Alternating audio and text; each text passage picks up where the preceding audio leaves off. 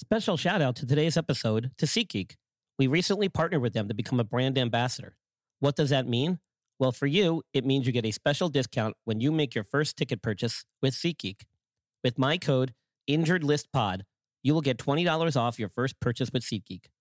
SeatGeek is a ticket purchasing app that takes all the confusion out of buying tickets to your favorite sports, concert events, and more. They score each ticket on a scale of 1 to 10 to help you know if you're getting a good deal. Green is good, red is bad. My followers get $20 off their first ticket purchase using my code InjuredListPod. Click on the link in the show notes and browse for your favorite events. Your next big night ever is waiting, and they have the tickets. Lucky Land Casino, asking people, what's the weirdest place you've gotten lucky? Lucky? In line at the deli, I guess? Aha, in my dentist's office.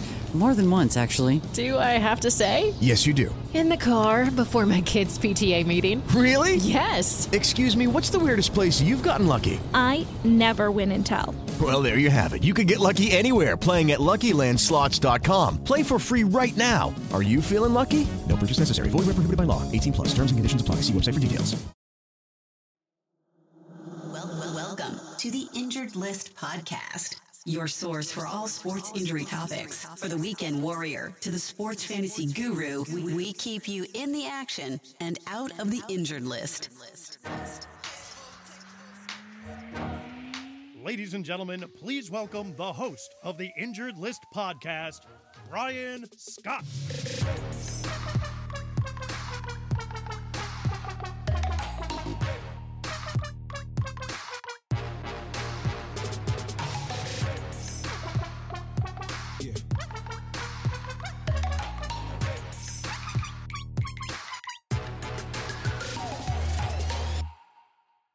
What's up, everybody, and welcome to another episode of the Injured List. I'm your host, Brian Scott. Thanks for listening. It's been a tough go at this podcasting thing since I started. I mean, to start a podcast centered around sports injuries, while there are no sports and thus no injuries, took a lot of cojones on my part, I admit.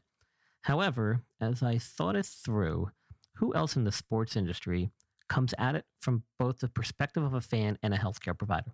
Not too many of us. So I felt compelled to get it started. Maybe a bit premature, but I couldn't let this time pass without at least providing some insightful perspective on what's been going on with all this, namely the COVID pandemic. So as of this recording, the UFC has had events. NASCAR has had a race, and all the other professional sports associations are either planning or scheduling what to do next. This has become a monumental task, as evidenced by the uncertainty with each new proposal. I fear that it will not get any easier as we start to reintegrate ourselves back into a normal functioning society. In order to plan a strategy to return to normal, first we should reassess our current knowledge of the virus. Probably the single greatest obstacle faced by these professional sports organizations centers around the ever-evolving course of the disease. For a moment, just think about the amount of information that the general public has heard reported or printed regarding how COVID-19 is spread, what the symptoms are, who's at most risk, who should get tested, when to go to the hospital, what's the best form of personal protective equipment. We've been told an abundant amount of information starting from very early on. This was considerably overwhelming, not just for the public, but for the healthcare workers too, of which I am one. We continue to get daily updates, even more information that is ever changing. Just visit the CDC website. Now they're alerting to the possibility that the pediatric population is more at risk, when initially they were considered virtually unaffected. Elective surgeries have been allowed to resume. More testing is being done on all patients who are having surgery regardless of exposure or symptoms. New tests have been developed and implemented. There has been some controversy about false negatives and false positive findings with some of these new tests, thus questioning some of the accuracy of the results and subsequent numbers being reported. As much as this confuses the general public, it has also confused many of us healthcare workers. We're asked to take our temperatures before reporting to work, monitor ourselves for symptoms associated with the virus, wear personal protective equipment both at home and at work, etc. We're considered essential workers. Yet we are not quarantined in a hotel. In some cases, our salaries have been cut. We've been mandated to cut back hours or use PTO. We've been told not to travel. This happens quite frequently in healthcare during these states or national emergencies, pandemics, or other natural disasters to ensure that the healthcare system is available to care for those in need. At the beginning of this pandemic, we heard all about flattening the curve, and I was a proponent of that mantra, and I still am. I encourage everyone to stay safe, following social distancing, wait it out so we can expeditiously return to normal. Here's an example of that from my guest appearance on Devil's Advocate Sports Talk on Facebook Live, hosted by my good friend Abe Delgado. This is a clip of an episode I did with Abe on March 17th, St. Paddy's Day, just as things were getting started with this coronavirus pandemic. Take a listen to my thoughts and my opinion back then and kind of compare it to where we're at now. There's a lot of panic going on. There's a lot of anxiety. What do you say about this whole epidemic? Well, so I will say this, and I think Tiffany actually summed it up quite nicely when she was on the last segment there. My initial reaction was not good either. Being a healthcare professional, I thought there was a lot of overreaction. I thought there was a lot of media hyping. And I thought there was a lot of panic setting in very early on in this process. However, now that the dust has settled a little bit, I do realize that it was the right thing to do.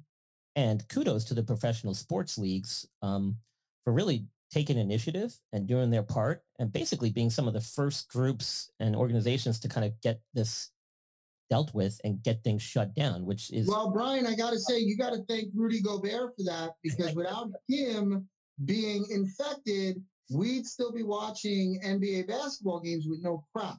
Yeah. At least for a little bit. I think that would have been canceled anyway. Yeah, I mean, the crowds are the big thing. I could see them playing without crowds, but it really doesn't make sense.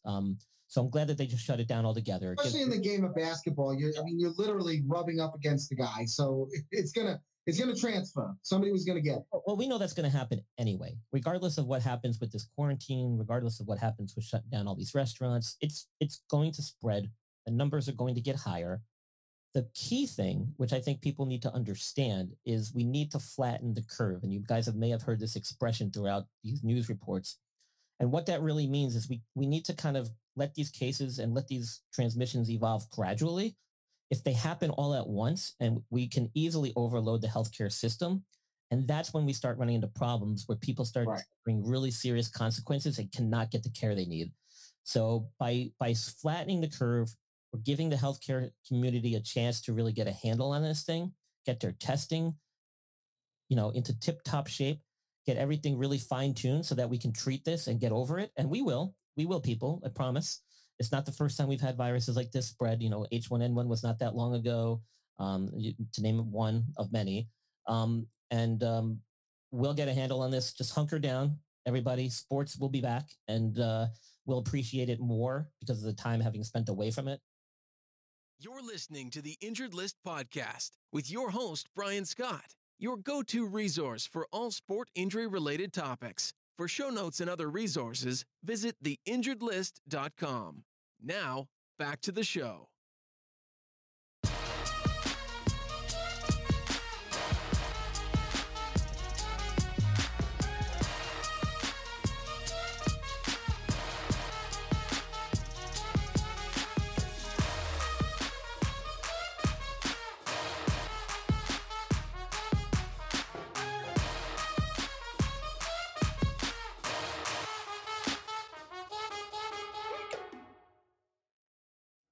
All right, welcome back. Now, since this all started, we've done an amazing job at curtailing the stress on the healthcare system. Yes, some of the major cities, such as New York and San Francisco, Chicago, to name a few, were hit pretty hard. However, that only lasted a few weeks, and since then, they've seen a substantial turnaround with the number of discharged COVID patients and decreased admissions with COVID patients. The supply chain has caught up, and supplies are now making their way where they're needed. We've developed some more testing, have gathered more data on trends and treatments. We have weathered the initial peak, which is the most important point in managing this long term. It's very similar to how we dealt with the H1N1 flu, which was back several years ago, which I was a part of. I think it is time that we start slowly getting back to normal. No matter what we do, we will see a spike in numbers once we get back into the kind of normal routine, crowds start gathering, restaurants and businesses start opening. That's largely due in part to exposure increasing, but also due to improvements and increasing frequency of testing. Now, I think sports plays a really important role not only in the economy and the psyche of the American public, but it also in allowing us to develop an example in how we can safely return to normal functioning society and economy. People need to get back to work, pay bills, and be entertained. Many of the professional sports associations have spoken about quarantining their players and doing daily testing, etc. But I ask why? How does that help? What's the purpose?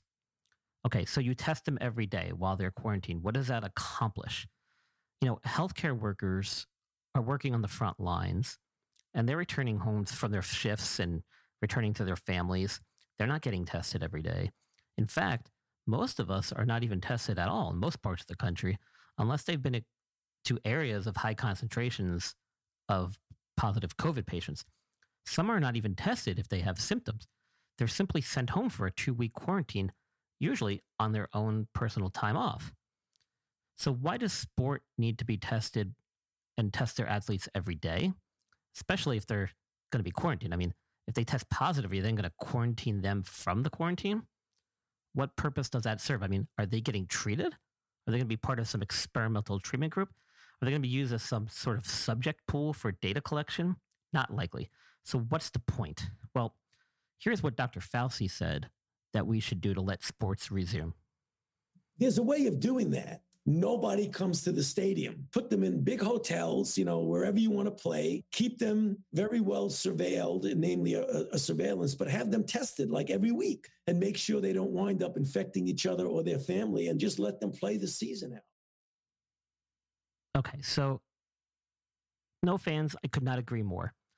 Test every player right before resuming all the games, before you get the season started again. Those who test positive, they're out. If it looks like there's an overwhelming number of positive COVID amongst them, then it's probably best to just scrap the season. But this should all be done before any of the games start. If not, get the players, get the staff, the production crews in the stadiums with no fans while using personal protective equipment, screen them, test them, and or quarantine them if necessary. Let them broadcast the games and then go home. Why should they be treated different than those healthcare workers who are taking care of the sickest of all COVID patients and are not being self-quarantined? If you do this in sports, you will have some sort of measurable control at least. Shit, the UFC had it all planned out. All right, they had all these things in place. They did all this testing. Then Joe Rogan and Dana White walked in the ring with no PPE, touching fighters, shaking hands, strapping belts around the victorious fighters, and standing toe-to-toe conducting interviews. I mean, if we're going to do this, let's do this right. Set an example. They were the first major sport to return. They've not taken any accountability for it, which bothers me. They are not quarantined, so I don't care how many times you get tested. Why bother if you're just going to follow the guidelines? Or if you're not going to follow the guidelines, then what are we doing this all for? I mean, they left the arena and they went home to their families. They flew in airplanes. They all traveled back to their locations. Apparently they got tested when they got back home too, but that doesn't mean anything. Like, what does that tell you? What's going to happen the next fight? I just don't get it. Sad thing is, I don't think they get it either. I mean, take a listen to these clips of Dana White and Joe Rogan discussing the post-fight quarantine regulations and restrictions they followed. Joe, all week the understanding was that you would do interviews from an isolated area, or the fighters would be given sanitized headsets and you'd do them remotely. You did them in the ring. Explain that decision. Well, it didn't make any sense to me if everybody's been tested and everybody's clean. No one has the disease. I've been tested. They've been tested. I want to see them. When I'm doing an interview with a fighter after a spectacular performance like Justin Gaethje's fight, I want to look at him in the eye. I don't want it to be some impersonal thing where he's 100 feet away from me. Joe Rogan was interviewing the fighters tonight in the cage next to them, and he said on commentary multiple times that he wishes he, Anik, and Cormier could just sit together properly. Why are those guys spread out and then have them do like spots together and stuff like that? Yeah, obviously there's this, the whole social distancing and keeping people away from each other and everything. Everybody here was tested, the people that are still here, we know are negative. I don't know. We're just trying to, like I was saying with Morgan earlier, we're still figuring this whole thing out. You know, this was the first one. It was a success. Wednesday will be better. Saturday will be better than that, and so on and so forth. Well, as you can tell from those clips, they obviously don't get it, and I don't think anybody really gets it at this point.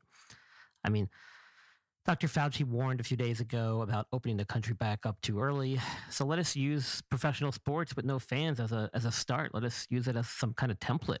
I mean, it should be a gradual rollout, just like it was a gradual quarantine. Our healthcare system has learned so much in a short period of time. If we have not had adequate time to prepare now for any additional spikes, then we haven't really done enough to use what we learned to prepare. Otherwise, let's just call it a season. Prepare for next year, wipe the slate clean, reset all the stats, and let us give it all a go when it all is clear. Not sure if there's a right answer here. However, the longer we remain in limbo with regards to athletics and sport, the longer we have to dwell on it, the worse off we all are. I hope I would provide a unique perspective on this for everybody. That's kind of the goal of this episode.